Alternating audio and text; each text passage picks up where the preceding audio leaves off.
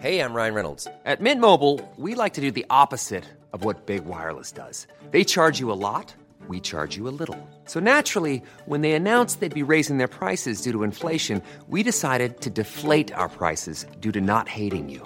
That's right. We're cutting the price of Mint Unlimited from $30 a month to just $15 a month. Give it a try at mintmobile.com/switch. $45 up front for 3 months plus taxes and fees. Promo rate for new customers for limited time. Unlimited more than 40 gigabytes per month. Slows full terms at mintmobile.com. Hey there, it's Michelle Norris. I'm host of a podcast called Your Mama's Kitchen. When I travel, I'm usually looking for a way to find a taste of home when I'm not at home. And one of the things I love to do when I am at home is entertain. And Airbnb allows me to do that. When I was in California recently, I rented a house that had a great kitchen. And when we were sitting around the table, we're all thinking, we're in someone else's house. Someone could be in all of our homes as well. If you have a home, but you're not always at home, you have an Airbnb. Your home might be worth more than you think. Find out how much at airbnb.com/host.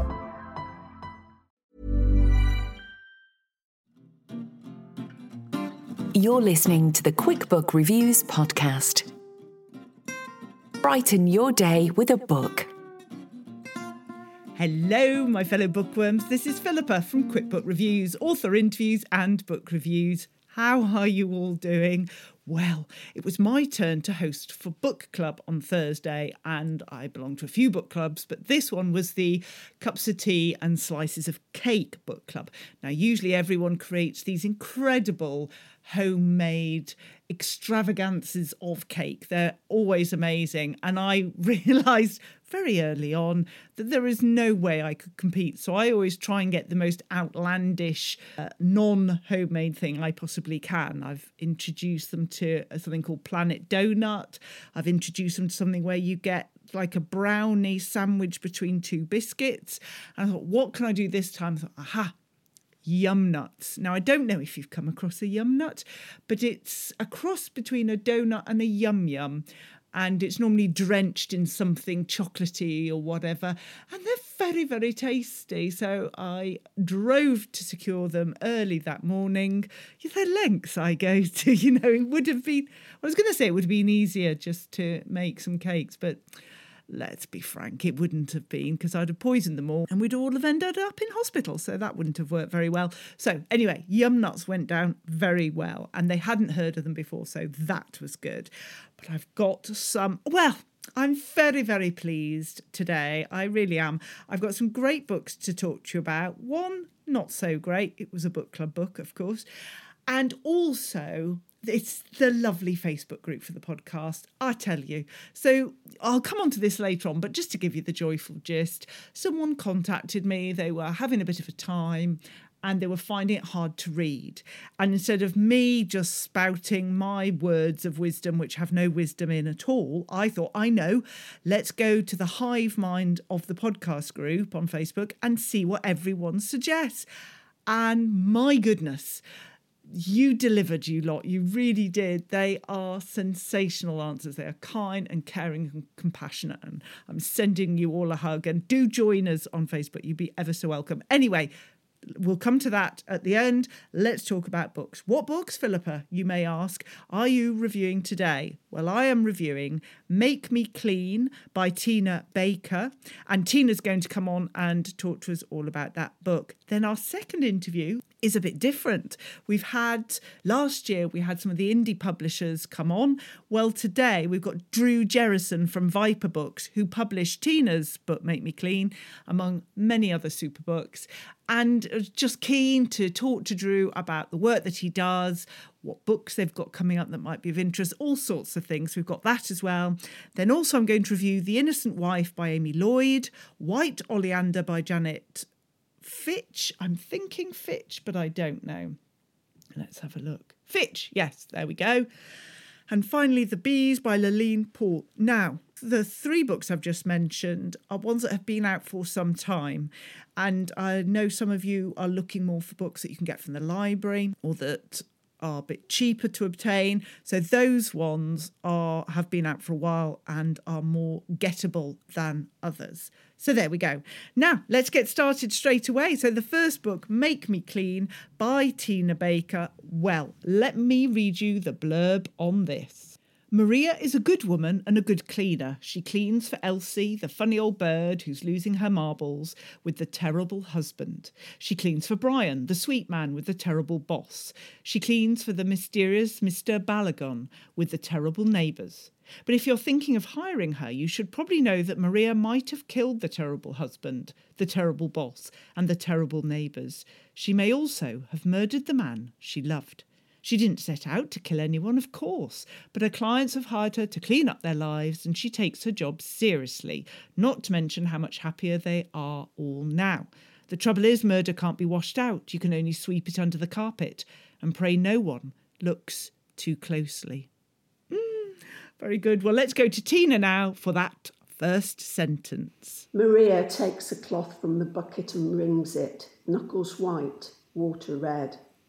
The hot tap scalds her skin as she rinses and rings and rinses and rings again, attempting to steady herself with repetition.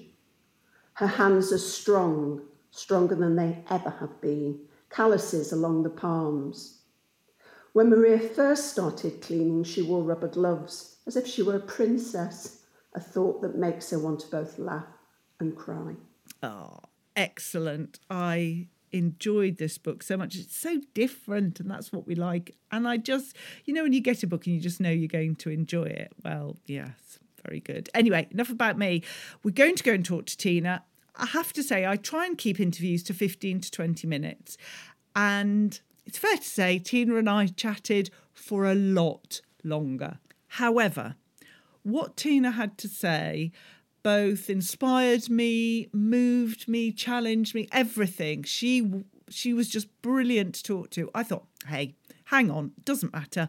Let's just have a longer interview. So make yourself a cup of tea or coffee, preferably not if you're driving at the moment, and listen because, well, it's just an interview I won't forget in a hurry. Well, it is my absolute pleasure to welcome Tina Baker to the podcast, whose latest book is Make Me Clean. Tina, welcome.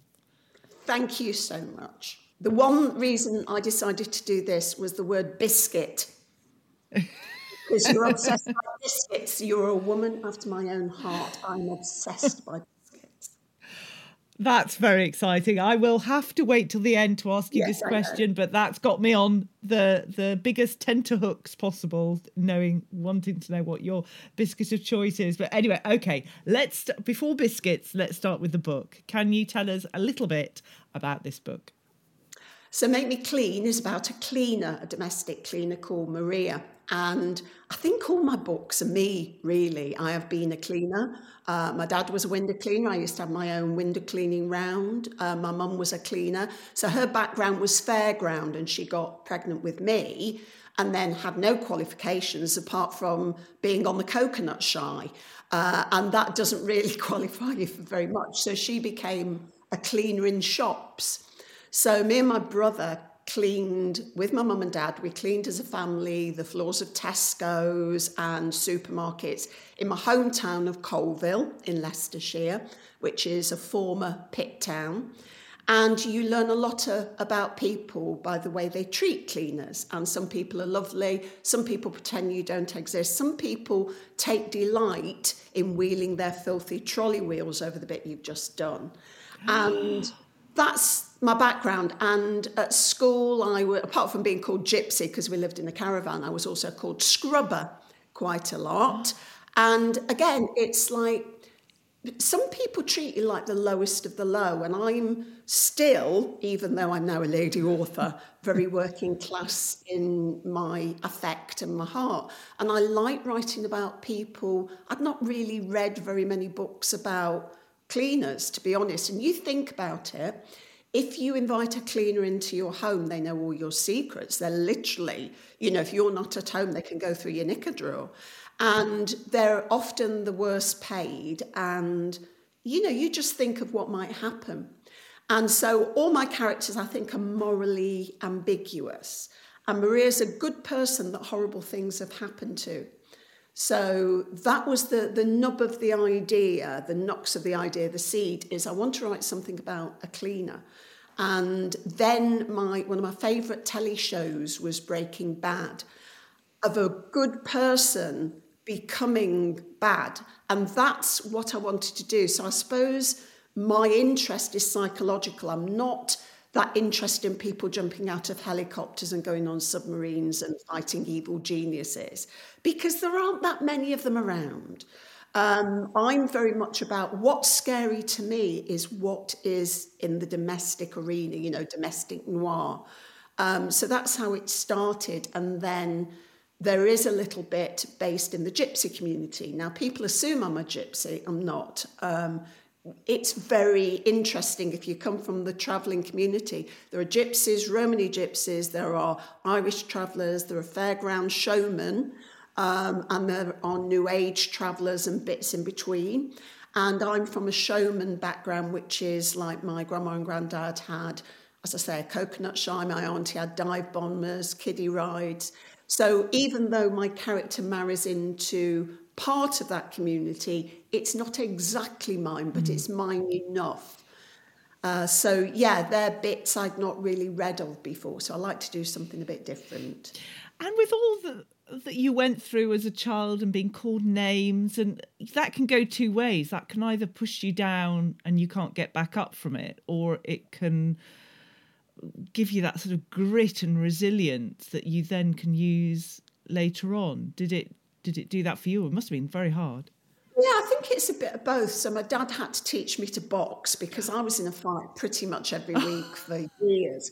And then when my brother joined school, my brother always used to joke that I'd beat up the people who were beating him up so I could beat him up myself. So I'm a real scrapper, which I'm not proud of, but it was just the way it was back then. So that gave me grit in one sense, but I remember the shame of being shamed for liking school. So it was a big deal. I mean, the first person in my family to sort of do exams, let alone go to university, because my dad was clever enough, but he had to leave because his dad was dead and he had to get a job at 13. And my mum never had enough schooling because they were moving around on the fair. And there just wasn't that sort of state intervention to make sure you went to school then in that community. So she never really learnt to read or write comfortably. She was always a bit ashamed herself and found it really hard. So they were very encouraging. But when I went to school, it's like the word swat was as bad as gypsy, scrubber. Do you know what I mean? Yeah. And poor teachers who were used to the kids never doing homework, I used to give him reams in English. You know, I used to write novels every week. But I did feel ashamed. I felt the worst was when I entered a Cadbury's chocolate writing competition and somebody hit me over the head with a chair because, you know, I was a swat. And they loved it when I didn't win. They literally mocked me. And I can remember that feeling of being hurt because I'd not won the competition. You know, as a child, you think, I'm going to win. And literally being in a horrible physical fight because of it. And it's like, well, that probably stopped me for years. So even now, there's a tiny little bit which I do not like about myself, which took me years to put the word writer on my passport. For years, so I've done 30 years as a journalist, it was journalist. And when I renewed it, I put the word writer, and it still makes me feel emotional. So I'm a member now of the Society of Authors. When the Author magazine comes through my door, I literally want to weep every time it comes because it feels like I'm not good enough to be in their club. So there are remnants of it even now. That there's not just an imposter syndrome, it feels like a shame of who the hell are you that you think you can do that, not feeling good enough, feeling that those people won't want me. But it's been lovely, and I get really emotional of how the writing community has been to me, particularly when I was shielding and in lockdown. That was my outlet, and literally I've never had one writer be a cow to me. male or female, they've always been so supportive. Now, we all have that thing when somebody else wins a prize or sells more than you or, has success. My thing is, it will never happen for me. I'm not good enough. But I'm sure some people have that twinge of why her, not me. But it's never felt like that. And it's always about you. It's never about the other person. I really believe that if you feel, why have I not got Kim Kardashian's arse? It's like, I'm not good enough to have a bum like that. I'm obsessed with the Real Housewives of Beverly Hills. And it's like, I want a swan and a miniature pony. But, I don't have a moat in my flat, so it wouldn't be practical. But, it's like, not really, but it's that eyes bigger than your belly thing that you want that, but then you get all the things that come with that. So if you're a huge success, people are looking at you sometimes and the pressure's on. I would feel the pressure that I've got to continue doing that, at that level. My answers are really long. I'm aware of that, Philippa. No, but it's fascinating. So I think because I'm only just getting back out in the world, which sounds mad, but I had a complete meltdown in lockdown and I'm still not mentally out there yet. So I'm still the one in the mask on the bus. Nobody else, 80-year-olds are without the mask and I'm still the one in the mask, terrified. But it's getting there. It's getting better. It was such a horrific time, even for those of us safely at home, mentally, it did so much. You're not on your own and you shouldn't feel. I'm a big believer in just saying the worst things because it takes some of the power out of it. And I felt lucky, I did all my work online. I did all my Keep Fit classes via Zoom, and I could write when I could write again. There was a period I couldn't even read and I just literally lay on the sofa until 4:00 in the morning sobbing. Physically, because I've got dodgy lungs, I ended up in hospital recently with pneumonia and a collapsed lung, but I've never had COVID, go figure. So I did do the shielding because at that time, if I'd have had that when the hospitals were under that pressure, I would have felt awful. I felt awful anyway because I was in a ward with much older, more vulnerable people. And I just kept saying, sorry, I'm sorry my lungs collapsed, sorry. So, I'm the one who doesn't want to go to the doctor or hospital because I feel the pressure on the NHS. I understand that. And we'll talk about the book more in a minute, but just... Oh, yes, the book. I forgot the book. Yeah, we will. Don't worry. But to go back to that time at school when you were being teased as well for being a swot and, loving the words and writing. When was the first time you wanted to write? Can you remember? You must have been very young. Yeah, in the caravan, I was, it won't surprise anybody listening to the podcast, I could talk before I was 1. I never bothered to walk, but I was yabbering away doing nursery rhymes and stuff. And it's part of that, I think. So my brother's a year and 4 days younger than me. So when he came out, I then had to find something else to fight for attention, and writing was the thing. And I remember wanting to read cereal packets and going into the shops and pointing, what's that word? And then when I started to do my letters, so my mum was brilliant because she never had, she was a troubled woman, but in that respect, she was absolutely brilliant. She'd never learnt really to read or write herself. She was dead keen that we did it because it, gives you options. And I used to have a piece of paper and a pencil and I'd write letters down and say, does that say something? Does that say something? And the greatest triumph of my life was when I was 3 and a bit and I accidentally spelt the word Zita, which is my auntie's name, Z-I-T-A, and I felt like the queen of the world, and they were dead impressed with me. She spelt her auntie's name. She must be a genius.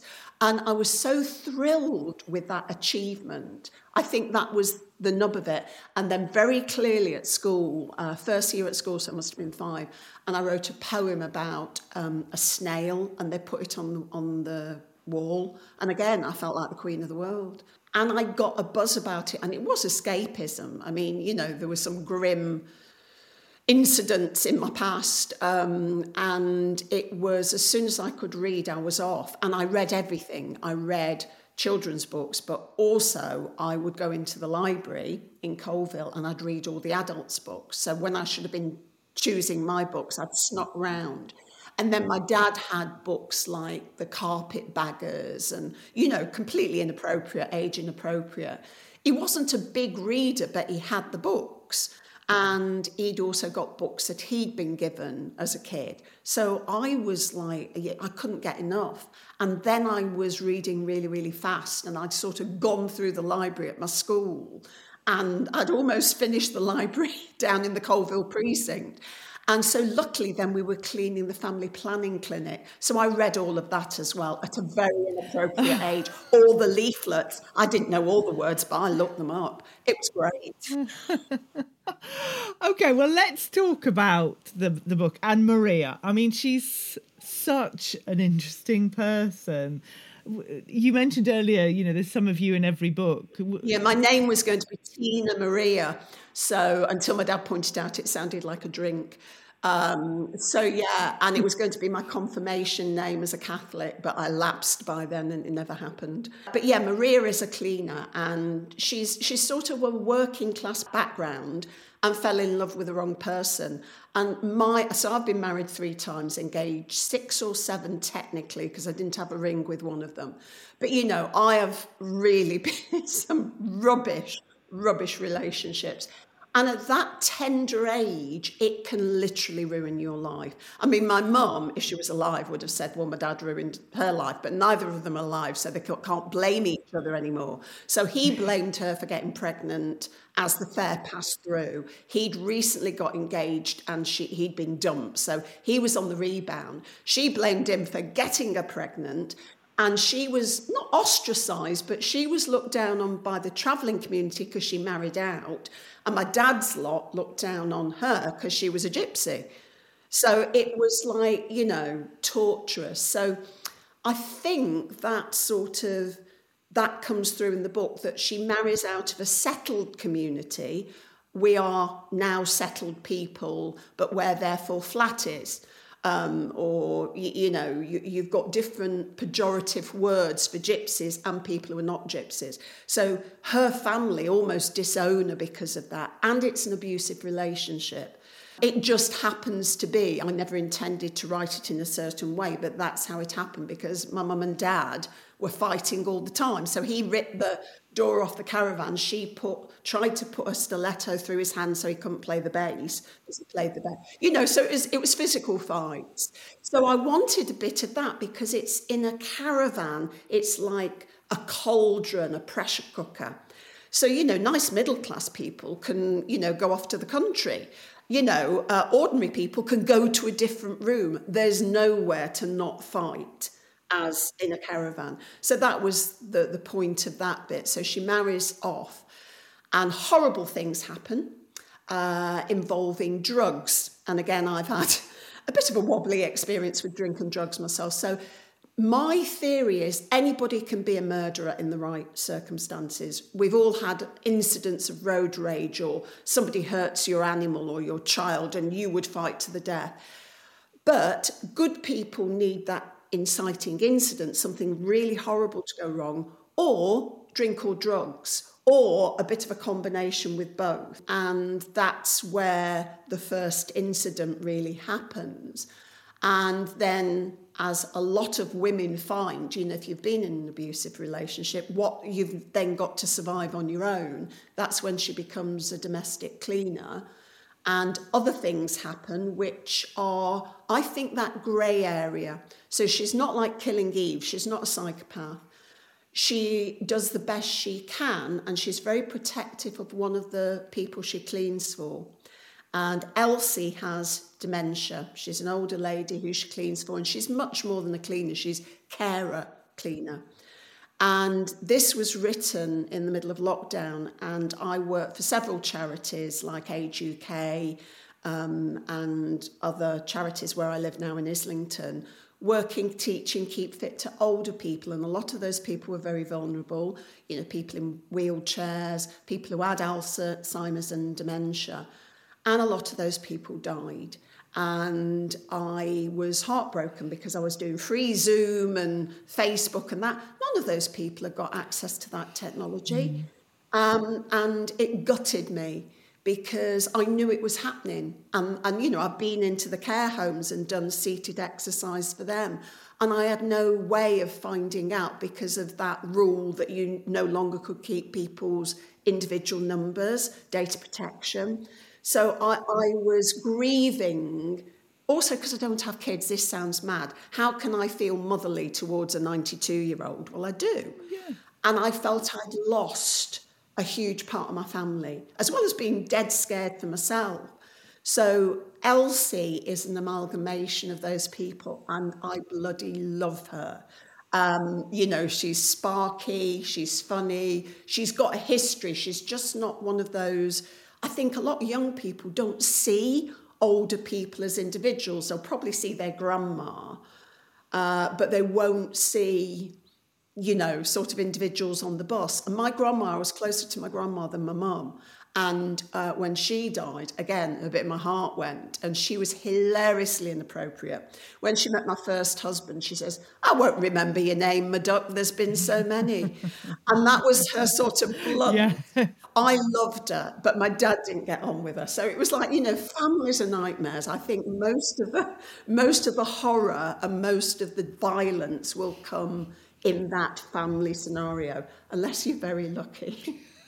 Yes. But it strikes me that because there's so much of you and your history that feed elements of this book, was it very emotional as you were writing it? I'm emotional about anything. I've cried at the advert where they gave the mobile phone away. So my emotions are very near the surface. I have always felt I've not got a layer of skin, you know, that normal people have. So I get very angry very quickly and very emotional very quickly. So yeah, all my books, I mean, the first book, Call Me Mummy, was about the fact that I couldn't have a child and extrapolated from that what would happen if I stole one. And believe me, after the IVF field and my body was awash with hormones and grief, you know, I could have gone that way. You know, it's almost like a psychosis of grieving. So that wasn't easy to write. And then Nasty Little Cuts, another joyful read, it's a fight between the husband and wife to the death. Now, obviously, I've not gone that far, but I've been in physical fights with blokes I've been with. And just before Christmas as well. And Christmas is one of the worst times of the year for me because I think there's so much pressure and you can't escape into the telly because it's all the magical Christmas. And I cry at the Christmas adverts every year as well. So, yeah, all of my books have been emotional because I just think I wanted something to say. I don't want to just write stories. You know what I mean? I think people who are cleverer than me, whose minds are working better than a postmenopausal brain, are better plotters and have the twists. And the only way I can write is from the heart. So it's not from the brain, really. And then it has to get edited. And like, that's the terror for me because here's my heart, here's my soul, it's all on the page. And then the editor goes, "This makes no bloody sense. When's this supposed to be?" And then I have to do a lot of rewriting because I don't plot. I'm writing what feels would happen next. And some of it's a bit of a surprise. And it takes me down alleys that then a whole chunk has to disappear. So it changes a lot in the edit. And some of it changes, obviously, for the better. And some of it I feel I've lost. But it makes sense to me. I need a calmer mind that's looking at it from a different place because I'm too deep in it. I'm in the mess and the mire. And when you'd finished, did Maria stay with you or were you able to say goodbye to her? It's weird because I would have said they all stay with me. So particularly like Mummy, that is a psychotic version of myself, desperate to be a mother to such an extent you would steal a child. That has numbed slightly. So but that's now 3-4 years ago, and when it was first written 5 years ago. So I think you do let it go. There's something about putting it on the shelf as a book. So Maria's still closer to me in some ways. But yes, I think I can let them go now. Does writing help your mental health then, do you find? No. Oh, no.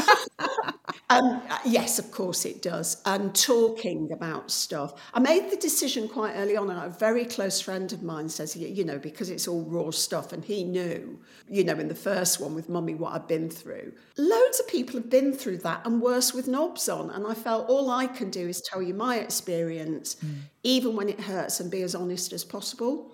So in that way, talking about it and writing about it and getting it out there really helps. But it's not therapy. Yeah, and also I think I've got to acknowledge now at my advanced age that I'm a high-functioning mess, so I can keep a job and I can do the writing and I can chat to you and I love it. But also there are going to be moments when I'm literally on the floor sobbing, and that's probably not going to go away. And that also is an outlet, because I used to fight sobbing in the past. Like I was quite alpha male brain of particularly as a journalist, when I was working with people and I felt I was on a bound to drink a lot and sleep with a lot of people, because that's what journalists did then. And also you turn up for work no matter what. And I mean, I was live on air 3 days after Mum had died, and, nobody knew. And being jolly and making jokes about the soaps, because that's how you did it. So to give myself permission that there are going to be, I'll still do the job, but after I've done the job, I come home and sob. So I'm a real workhorse because of that. I think that's my background as well. Like Maria, I'm always scared about money, always have been, always will, and always scared that nobody will ever ask me to write a book or talk about a book ever again. So I'm always on the next one, pushing forwards. And I love the way you approach marketing your book as well. You are the only author I've seen who's really taking it to heart. Rubber glove, you got your marigolds on, there's a mop out or a broom or something. You get 10 out of 10 for it. I love it. And it's not for everybody, and people who ask how you market your book. The truth is, I started doing that in lockdown and shielding. So the very first book, when I saw that physical book, and I can't believe I turned down a deal for just an ebook, because at that point, I desperately wanted to hold my book. I was nearly 60. I'd waited to nearly 60 to get that book published. I needed to feel it. I'm quite a kinesthetic person. And I climbed on top of, at the time I had a pink car with eyelashes, and I climbed on top of the car in the middle of lockdown, 6 o'clock in the morning, because at that point I thought if people breathe on me, I will be dead. And I sang The Circle of Life badly, with a book on top of the car. And I don't even know where that came from, but literally I had a dream of that. I had a dream where that happened, and it was like, I am so scared. If I can make myself do that in an evening gown at 6 o'clock on Sunday morning, I can do anything. And the same of going down to the Waterstones when it opened, in a mask, literally hadn't been out the house, but in a mask, in my wedding dress, to sign a book. So that's where it started. And then it was like, I need to laugh. And my husband pushed me around a supermarket as I'm standing in a trolley, when the book came out in supermarkets. And I've literally got my kit off, like calendar girls holding my book. It's not for everybody. But unboxing videos, I just think, I've done them for other people as well. It's not just for me. So it's, if anybody wants me to do a daft unboxing video, as soon as I've got the idea, I'll do it. I'm turning up to my friend's book launch, the Freeze, dressed as a penguin, because that helps. The dressing up and it's a freedom of making fun of myself, and it takes the sting out of the dark thing. It's a way of dealing with it. Yes. And if it works, well, it works because it works. Yes, it works for you as a writer. It works for us as readers because we just enjoy. Well, enjoy is the wrong word, but yeah, we do enjoy your books because they grip us. And yeah, there's a lot of humour. I mean, they sound bleak, but they're not, because that's one good thing about like working class Midlands Northern humour. It's a way of coping, and the same with journalism. I have been in newsrooms where literally the worst horrors have happened. Now, I've never done hard news. I mean, not for years, I had to cover I've had to interview people whose children have died, and I did a couple of years on a satellite program called The Agony Hour, so I can imagine what that was like. So I've interviewed, it's not all my experience, I've interviewed people who've been through the worst horrors, but after you have interviewed them and you've lived through that with them as an interviewer, there are always really dark jokes in that newsroom, and it's a way of coping. It is literally a survival mechanism. I am trying to lighten. It's a really weird distinction. Absolutely. And it's a way of coping as well. It's a way of coping. Another way of coping is the consumption of biscuit. And we come on to the last question here. So yes, I ask everyone, and it is the most important, forget the book, what biscuit is powering the writing of your book? So I worked in a biscuit factory. I cleaned in the biscuit factory, and I was also on the line, and they said to me, you will grow out of the consumption of chocolate digestives. You will get to a point, because you can eat as many biscuits as you like on the line. After a month, I was eating so many profits that I was taken off in disgrace and put on the arrowroot line. Even arrowroot, when it comes out warm, is just delicious. So if I was still there, I would be 40 stone, because I've got no breaks. So chocolate digestives. But it has to be chocolate digestives with a cup of tea or a cup of coffee. It can't be just a chocolate digestive. Or sometimes I have come home from work and had it with milk. But chocolate digestive, so you've got your chocolate, you've got the saltiness of the digest. I could talk for an hour on biscuits. This is absolutely super, and this is what we're here for. So that biscuit has stayed with you. You haven't been taken in by any modern biscuit. You're sticking with the... I have tried every modern biscuit, it has to be said, and the only biscuit, and I'm sorry to admit this, I'm not that keen on, are wafer biscuits. My husband, I've married somebody who's not only a feeder, but somebody who's a chocoholic like me, and he's addicted to the Marks and Spencer's cookies with chocolate on one side. So they've got chocolate chips and chocolate. And then there's another one with chocolate chips, chocolate and caramel. And never have I ever eaten one biscuit. Yeah. I always finish the packet. And so does he. And he completely understands that. But also, it's like the most comforting thing. So comfort, no one ever comfort hates celery. It's been so wonderful to talk to you, Tina. Honestly, you are an inspiration, and just being so open and honest about everything. Well, Philippa, so I'll get emotional as well if you keep going on that, so don't do that. I love talking to people who get it as well, so thank you. And I know this sounds gushy if you're listening. I genuinely love doing this. So thank you. No, it's great. I just can't wait to see lots of people buying Make Me Clean and reading it and loving it. Tina Baker, thank you so much. Thank you. Coming up, one more interview and more book reviews. Ryan Reynolds here from Mint Mobile. With the price of just about everything going up during inflation, we thought we'd bring our prices down. So to help us, we brought in a reverse auctioneer, which is apparently a thing.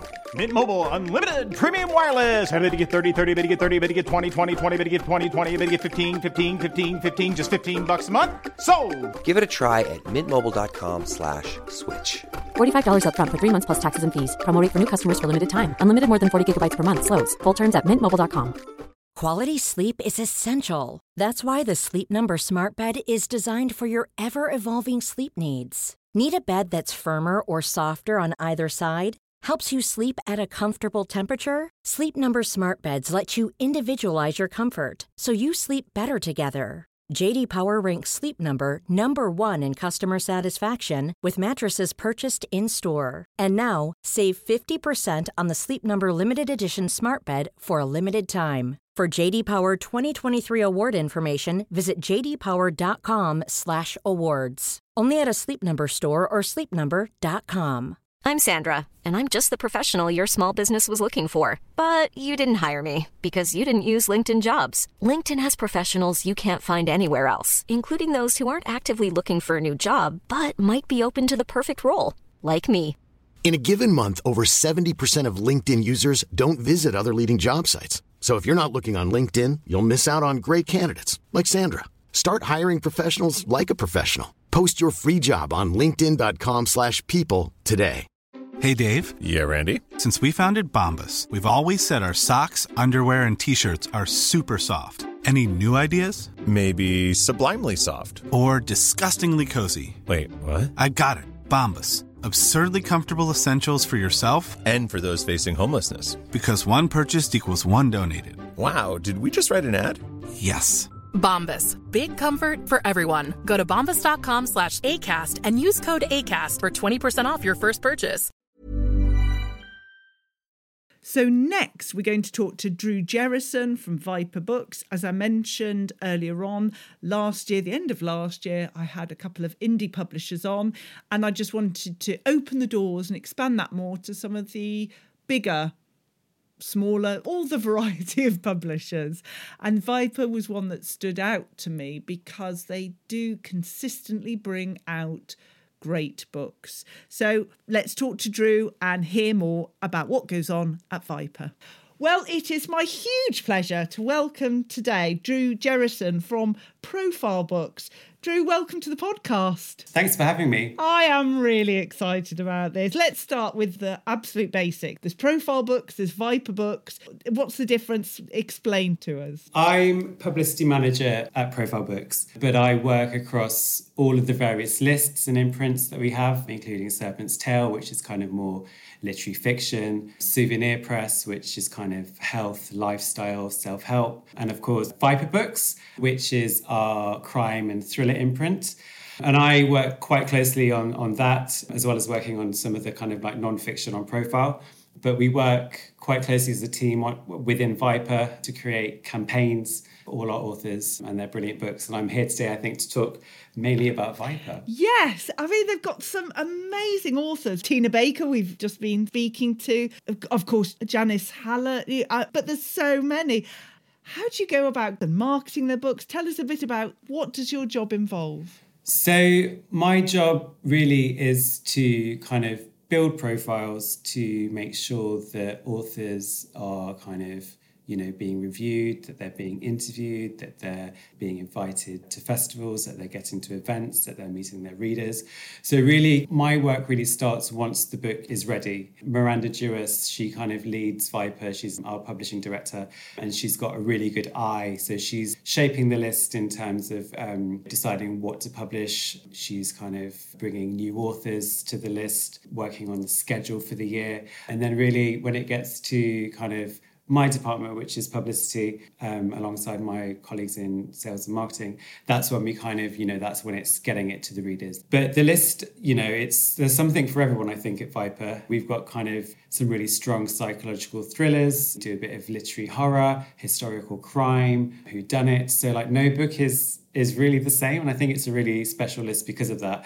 And the variety makes the job really exciting. It must be relentless, though, because you do a big campaign and you get success for an author, and then you've got another book and another author to market. There's no downtime. I mean, we're still quite a small boutique-y list. So we are publishing around, I'd say, 10 books a year, which is kind of around a book a month. Every author, every book is kind of given a bespoke campaign. We're quite fortunate in that we're quite a close-knit team, and that we kind of together we have the time to really focus on a book, on an author, to give that the best chance that it's got to really make it work. Like, we're not kind of publishing loads of books each month and competing. Internally, every book is given the right amount of space and attention. It doesn't feel relentless. Some campaigns last longer than others. Some books really surprise you and really take off. Then you're, kind of managing maybe an author tour that can run for a whole year. We're an indie publisher. It's kind of boutique-y list. And I think that definitely helps in kind of managing that workload and making sure that everything is given the best chance and the best shot possible.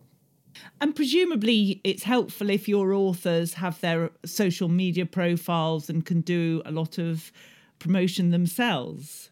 Yeah, that is important. And I think it's a really good space for authors to engage with readers if that's what they feel comfortable doing, if that's what they enjoy doing.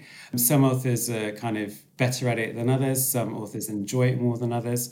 In kind of thinking about promotion, it kind of does come down to the book and the author and what that book is maybe trying to do or what it's trying to say. And, you know, my job is to kind of think beyond the book that's in front of me, to think about, you know, has this author got something that might like to write about for a feature in a newspaper? Is there kind of a personal story here? Was it inspired by something that they've read?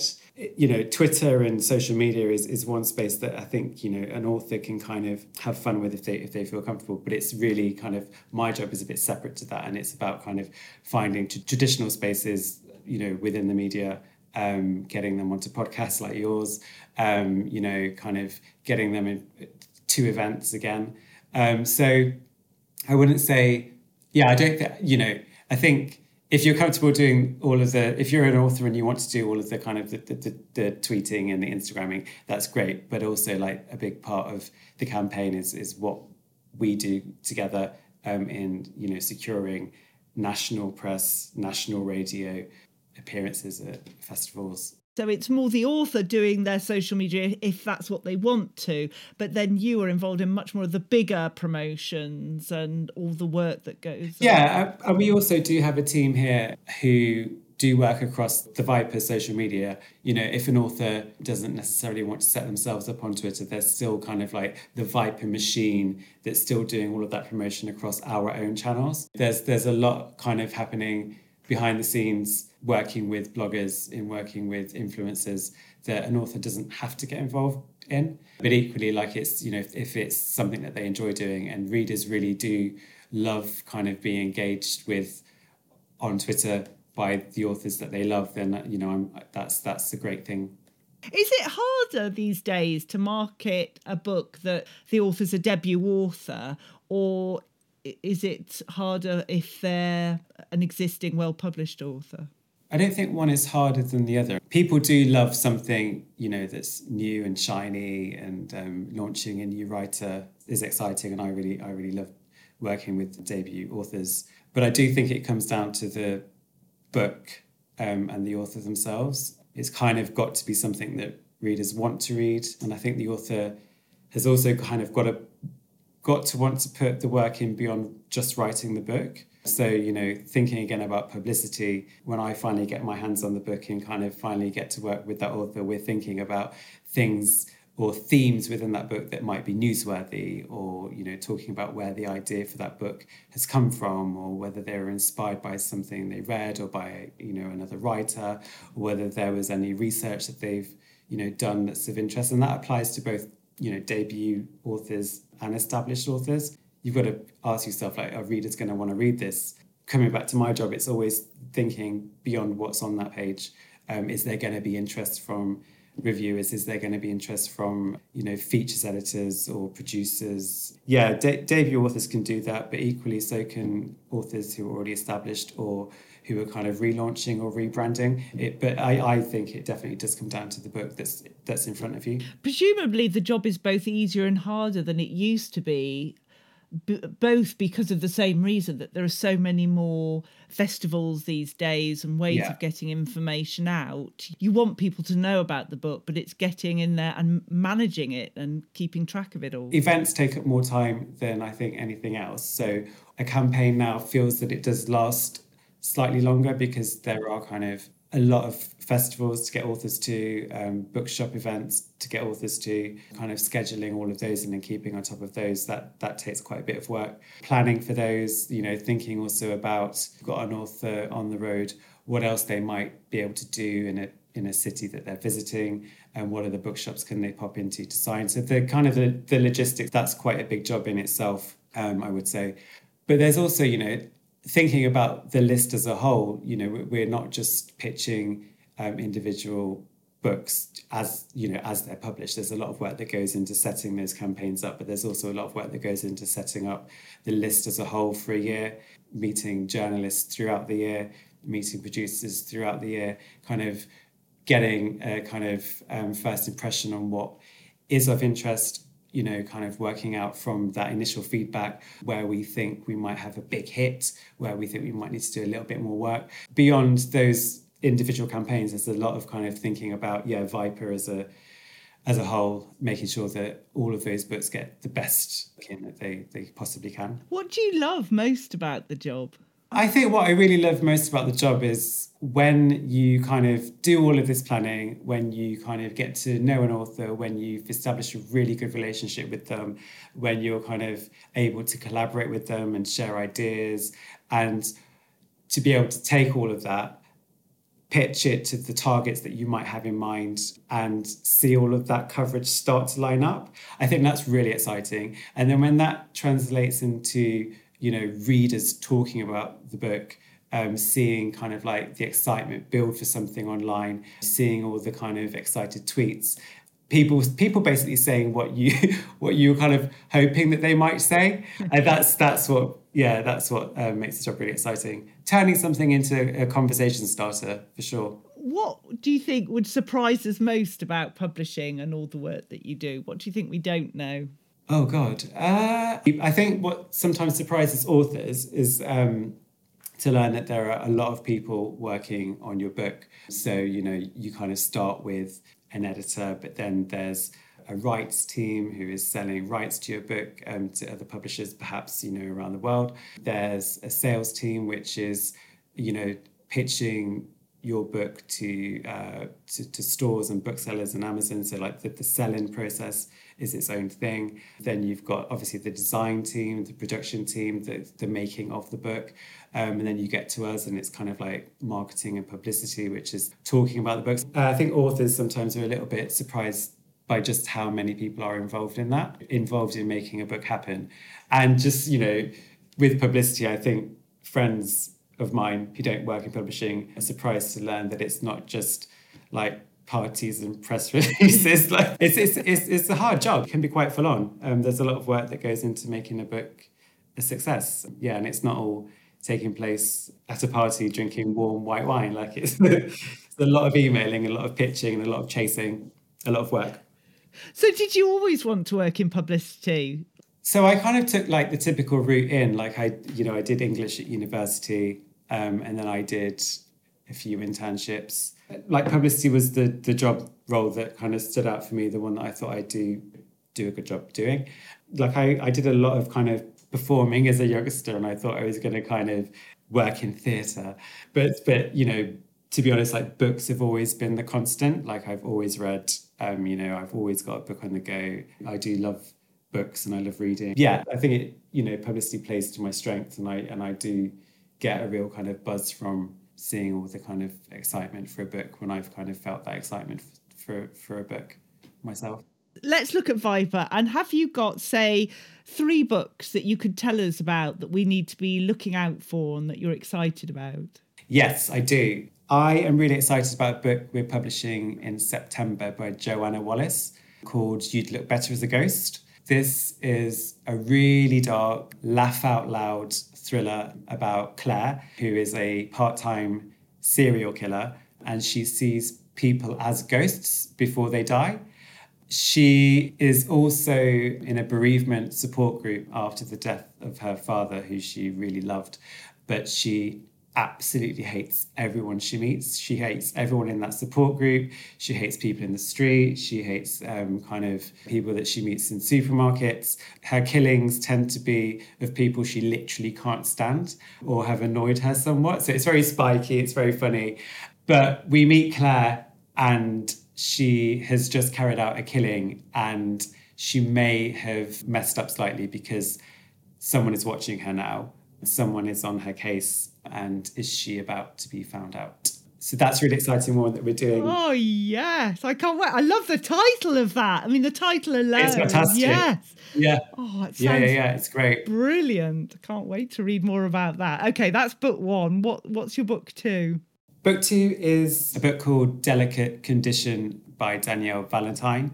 We're publishing that in August. And this is a kind of new Rosemary's Baby gothic horror about an actress who's going through IVF. And she starts to suspect that someone is trying to stop her from having a baby. So appointments in her calendar start to, they start being moved.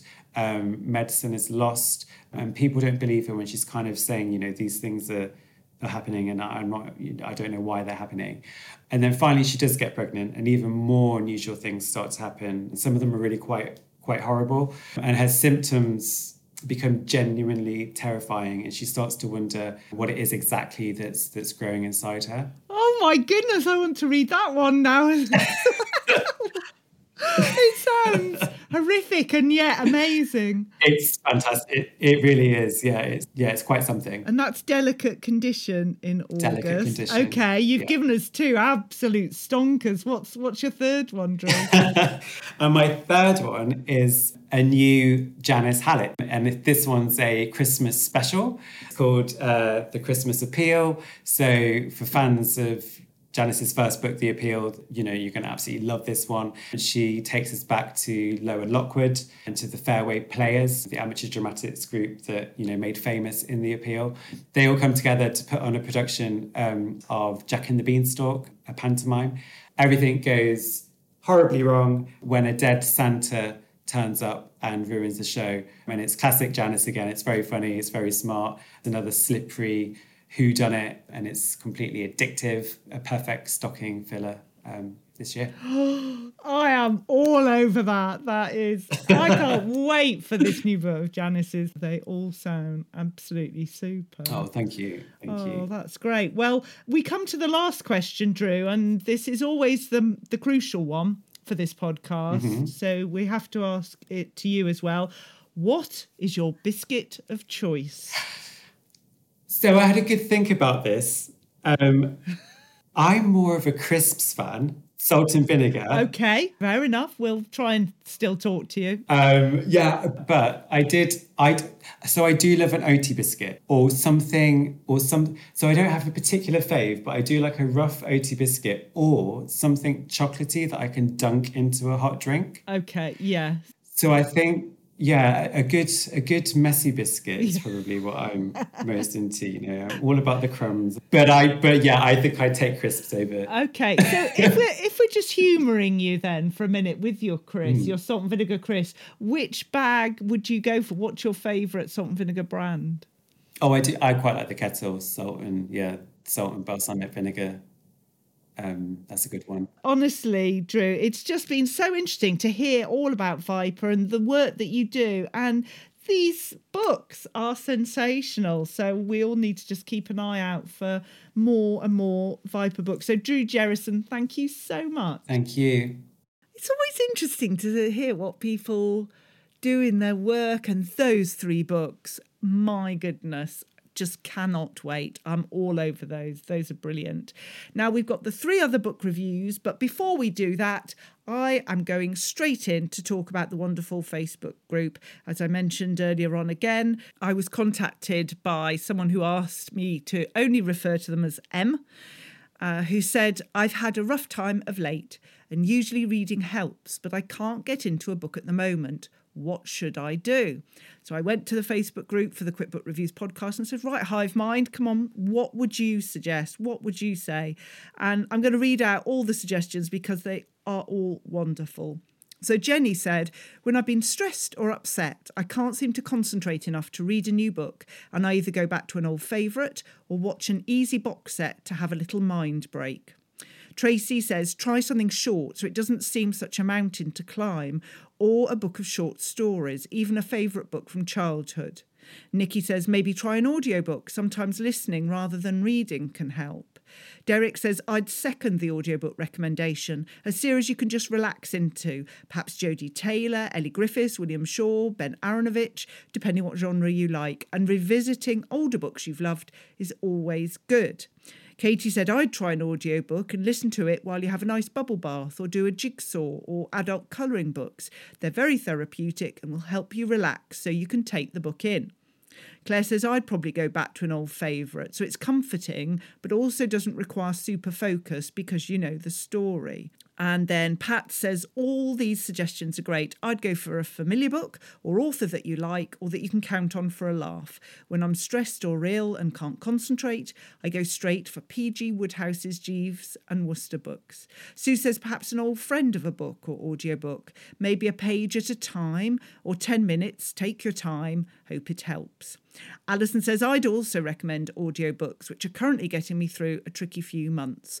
Andrew Cotter's 2 books about Olive and Mabel have become my go-to listens for tough days and nights. Plus, it's the sort of non-fiction you can just dip in and out of if you do drift off.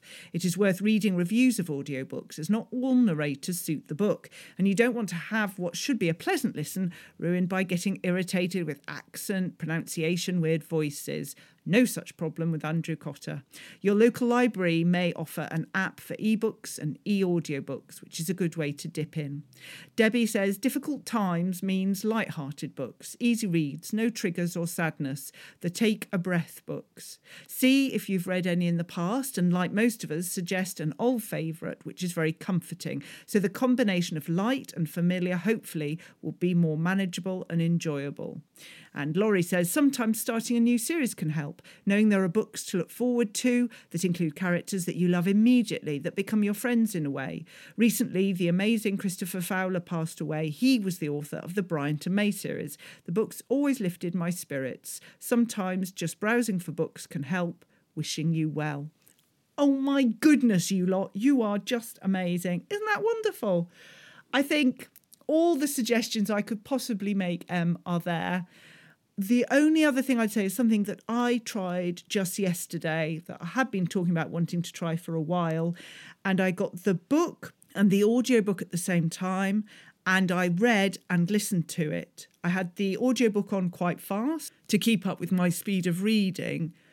But it really helped me get into a book when I was thinking, I'm not going to be able to read this. I'm not in the right zone for reading. It really helped just seeing the words and hearing them at the same time. It does mean it could be expensive. I appreciate that. So if you can get the audiobook, as someone suggested, from the library, the book itself from the library, you're winning. So that's just something else. But just go easy on yourself and take care. And I think we're going to have to make this a feature, maybe once a month, I don't know. So if you've got any bookish problems, let me have them. You can email me at quickbookreviews@outlook.com. You know where I'm on Instagram, Twitter and everywhere, and Facebook. And yes, let's see where it goes. It's all very exciting. Anyway, on to the next book, The Innocent Wife by Amy Lloyd. 20 years ago, Dennis Stanson was sentenced to death for a brutal murder in Florida, but there were flaws in the case, questions hanging over the prosecution, suspicions of miscarriage of justice. Sam, an English schoolteacher, finds herself drawn into an online community obsessed with the case and with the 18-year-old who tearfully protested his innocence. Who was the short man that police never found? Why did they fixate on Dennis so early? What happened to the missing evidence? Sam writes to Dennis and Dennis writes back. They become friends. She visits him. They fall in love. They marry. And at long last, a confession from a real killer seems to prove Dennis's innocence. He's acquitted, declared a free man. Sam is overjoyed, but part of her starts to doubt Dennis and the way he seems to change once released. She pushes it aside. After all, their husband and wife, till death do them part. Oh my goodness, this was very good. Right, let me do the very first sentence for you. Chapter 1. The prison was a vast, grey, concrete monstrosity, surrounded by a razor-wire top chain-link fence. On the way in, Sam passed a plaque, embedded in a large stone that read, Department of Corrections, Altoona Prison. And then under a Disney-esque archway, there was a sign with big plastic capital letters, Altoona Prison. The few palm trees scattered around the edges of the compound made it look even more surreal, like a film set. I really enjoyed it. It kept me guessing. I was wondering what was going to happen. It surprised me. I listened to it. I got it on the library app as an audiobook, and I thought it was really good. Yes, I'm sure it was a Richard and Judy some years ago, and I don't know why I haven't read or listened to it before now, but I did, and it's thumbs up. Now we come on to the next book, White Oleander by Janet Fitch.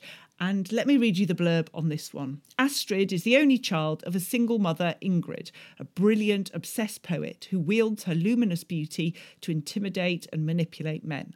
Astrid worships her mother and cherishes their private world full of ritual and mystery, but their idyll is shattered when Astrid's mother falls apart over a lover. Deranged by rejection, Ingrid murders the man and is sentenced to life in prison. It's an unforgettable story of Astrid's journey through a series of foster homes and her efforts to find a place for herself in impossible circumstances. Right, okay, well let's do first sentence before we do anything else, and then I'll take it from there. The Santa Anas blew in hot from the desert, shrivelling the last of the spring grass into whiskers of pale straw. Only the oleanders thrived, their delicate poisonous blooms, their dagger green leaves.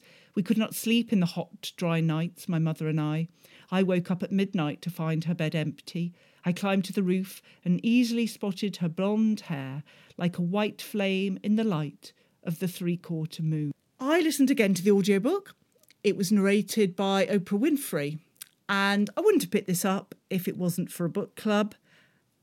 And I really enjoyed it. Now, I would say it is dark, it is depressing.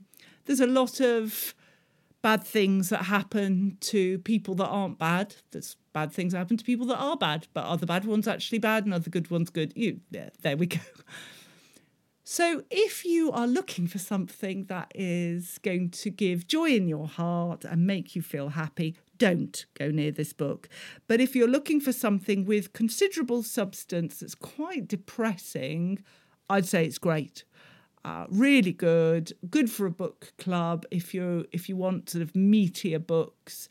And the fact that the audiobook is good as well, you can read it that way. So yes, a thumbs up, but with reservations. Go carefully. It is not a hoppity, skippity, jumpity fun type of thing. And that's that. So the final one is Laline Paul the Bees. Now, this was the book club choice that we talked about on Thursday when I supplied the Yum Nuts. And, well, I had high hopes for this book because it was dystopian, I was told. It was talking about bees, obviously, and that's why she named it The Bees. Who'd have thought? But, well, let me read you the blurb. Enter a whole new world. Born into the lowest class of her society, Flora 717 is a sanitation bee, only fit to clean her orchard hive. Living to accept, obey and serve, she is prepared to sacrifice everything for her beloved Holy Mother, the Queen. But Flora is not like other bees. Despite her ugliness, she has talents that are not typical of her kin. While mutant bees are usually instantly destroyed, Flora is removed from sanitation duty and is allowed to feed the newborns before becoming a forager, collecting pollen on the wing. She also finds her way into the Queen's inner sanctum, where she discovers secrets both sublime and ominous. But enemies are everywhere, from the fearsome fertility police to the high priestesses who jealously guard the hive mind. And when Flora breaks the most sacred law of all, her instinct to serve is overshadowed by an even deeper desire, a fierce love that will lead to the unthinkable.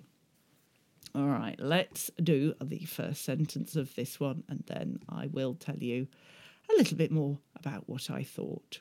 Prologue. The old orchard stood besieged. To one side spread a vast arable plain, a dullard's patchwork of corn and soy reaching to the dark tree line of the hills. To the other, a light industrial estate stretched towards the town. Between the dripping trees, the remains of a path still showed. A man in early middle age kicked at the tall nettles and docks to widen it. Neat in her navy business suit, a younger woman followed. She paused to take photographs with her phone. I didn't like this book at all. I'm sorry. It wasn't for me. Now, there were people at book club who loved it. There were some 8s out of 10s, which are hard to come by with that book club. So what do I know? It made me realise that if I don't believe what I'm reading, I'm not going to enjoy it. And I know we're talking about fiction books, so should you believe it? But yes, I feel I should. I feel it should be written in a way that really makes me believe it. It's about bees. And it's about so much about bees that I can't eat honey now. It's put me off it. And I've only had 4 pots of honey delivered a few days before. So that's great. Oh, I just felt, clearly bees are very interesting and I'm all for that. But it was too much. I didn't get it. I didn't like it. I wanted it to be over. It was a quick read, give you that. But it just didn't light my fire. As I say, it lit other people's fires very much. There were bright, burning fires for some. But for me, no, it just didn't do it. Why do I read these books for book club? Why don't I just say, oh, I'm sorry, I haven't read it, and just go for the cake? That might be a better thing, because it's not often there's a book that I am completely over the top in love with. Especially not recently. Well, it's making me reevaluate all my life choices. Anyway, there we go. I have taken up so much of your time. I'm sorry it's been a long one today, but with Tina's interview and with the feedback from the book club, there was a lot to cover. So I hope it's been really worthwhile. And let me just do a quick recap on what we've covered today. So Tina Baker has come on to tell us all about her latest book, Make Me Clean. And we've had Drew Jerrison from Profile and Viper Books telling us all about the work that Viper do, his role, and these glorious 3 books that are coming up that I cannot wait to read. I've also reviewed The Innocent Wife by Amy Lloyd, White Oleander by Janet Fitch, and The Bees by Lillian Paul. And I've talked to you about the response from the Facebook group and what they suggested for the message from M, who was having trouble reading. Those are your books, those are your thoughts, those are your everythings. Go out in the world and read books, but come back to me. Come back to me next week because, I've got some really good books to talk to you about. So just look after yourselves and I'll see you very soon. Take care now. Bye. You've been listening to the Quick Book Reviews podcast. That's enough books, said no one, ever. See you again soon.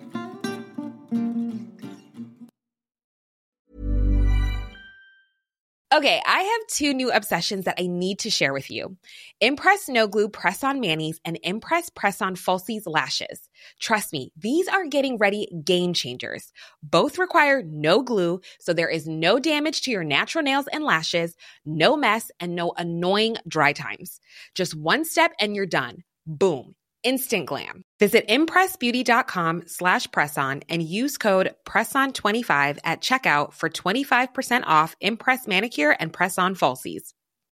If you're looking for plump lips that last, you need to know about Juvederm lip fillers. With Juvederm Volbella XC and Juvederm Ultra XC, your lip look, whether it's subtle or bold, can last up to 1 full year with optimal treatment and no additional maintenance. Find a licensed specialist and see if it's right for you at Juvederm.com today. That's JUVEDERM.com. Add fullness to lips in adults over 21 with Juvederm Volbella XC or Juvederm Ultra XC. Do not use if you have severe allergies or a history of severe allergic reactions, or if you're allergic to lidocaine or the proteins used in Juvederm. Tell your doctor if you have a history of scarring or taking medicines that decrease the body's immune response or that can prolong bleeding. Common side effects include injection site redness, swelling, pain, tenderness, firmness, lumps, bumps, bruising, discoloration, or itching. As with all fillers, there's a rare risk of unintentional injection into a blood vessel, which can cause vision abnormalities, blindness, stroke, temporary scabs, or scarring. For full, important safety information, visit Juvederm.com. Hey, it's Paige DeSorbo from Giggly Squad. High quality fashion without the price tag. Say hello to Quince. I'm snagging high-end essentials like cozy cashmere sweaters, sleek leather jackets, fine jewelry, and so much more. With Quince being 50 to 80% less than similar brands. And they partner with factories that prioritize safe, ethical, and responsible manufacturing. I love that. Luxury quality within reach. Go to quince.com/style to get free shipping and 365-day returns on your next order. Quince.com/style.